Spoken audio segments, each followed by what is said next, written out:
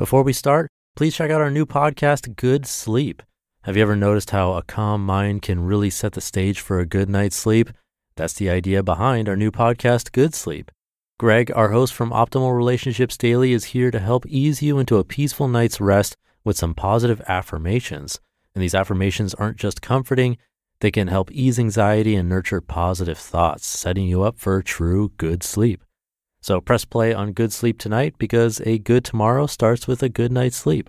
Just search for Good Sleep in your podcast app and be sure to pick the one from Optimal Living Daily.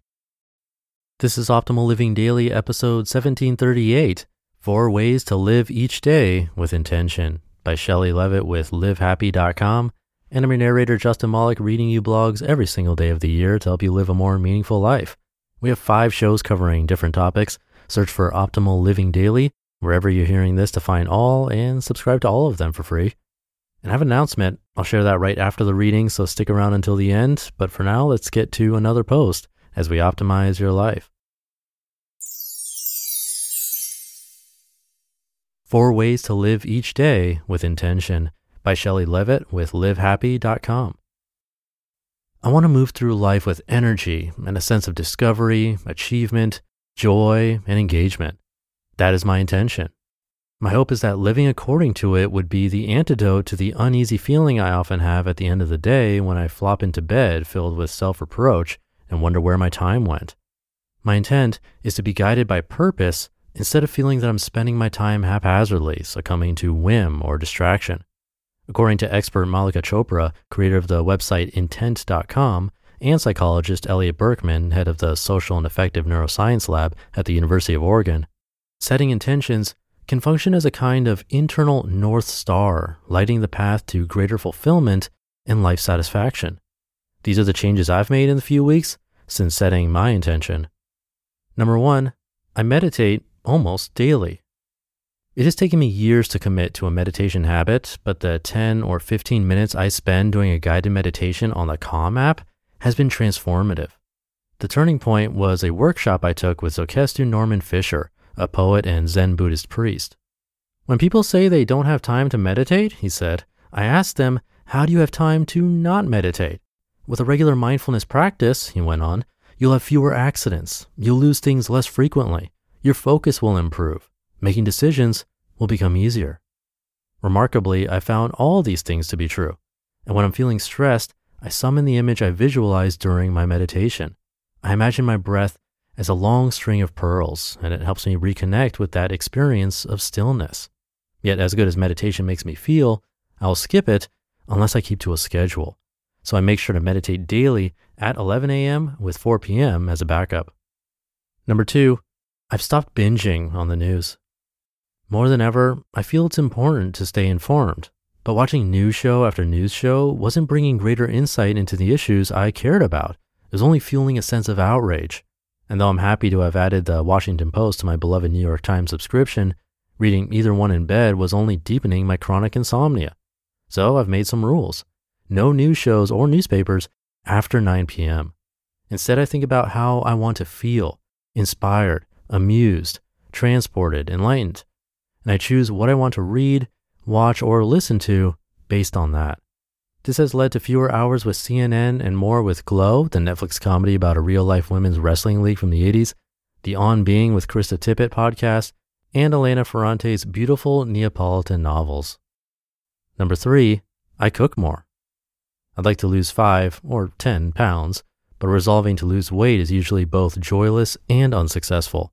So instead, I think about nourishing myself in ways that will align with my intention to feel more energized. And that helps steer me away from takeout Chinese food and into my kitchen when I cook up pots of farro and braised Swiss chard, practice poaching the perfect egg, and dig into cookbooks like Paula Wolfert's The Food of Morocco and What to Eat for How You Feel, the new Ayurvedic Kitchen by Divya Alter. In trying new dishes like Paula's eggplant zaluk or Divya's sprouted mung salad, I also experience that sense of discovery and achievement that I'm looking for. Number 4, I do at least one new thing each weekend.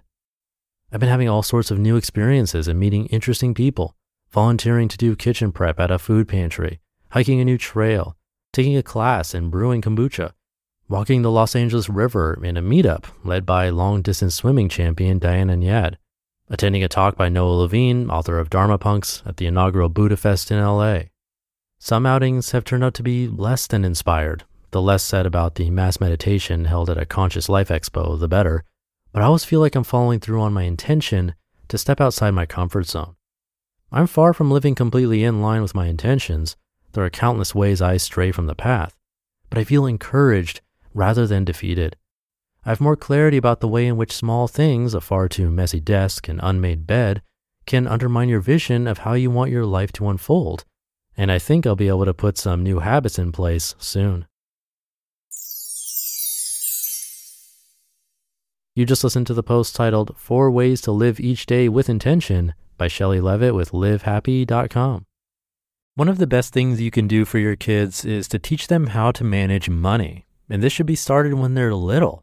And that's why I'm so excited to tell you about the sponsor of today's episode, GoHenry by Acorns, the smart debit card and learning app for kids 6 to 18. GoHenry helps kids learn about all things money, earning, spending, saving, budgeting, and so much more. You can even track their chores and pay their allowance right in the GoHenry app. And with their GoHenry debit card, they can put their skills to use in the real world. Plus, parents can set spend limits and get real-time notifications whenever their kids use their cards. I seriously wish I had this as a kid. I had to learn about money the hard way as an adult. If my parents had set me up with GoHenry as a kid, learning to adult would have been so much easier. Set your kids up for success and get started today at gohenry.com/old. Terms and conditions apply. Renews from $4.99 per month unless canceled. And thank you to Shelley and the team at LiveHappy. This one was really fitting because it reminds me of the importance of accountability and social support, which is really hard right now during the pandemic here in the States especially. For me, I can have intentions, but when I have a group to rely on, I'm much more likely to keep those intentions and form them into habits.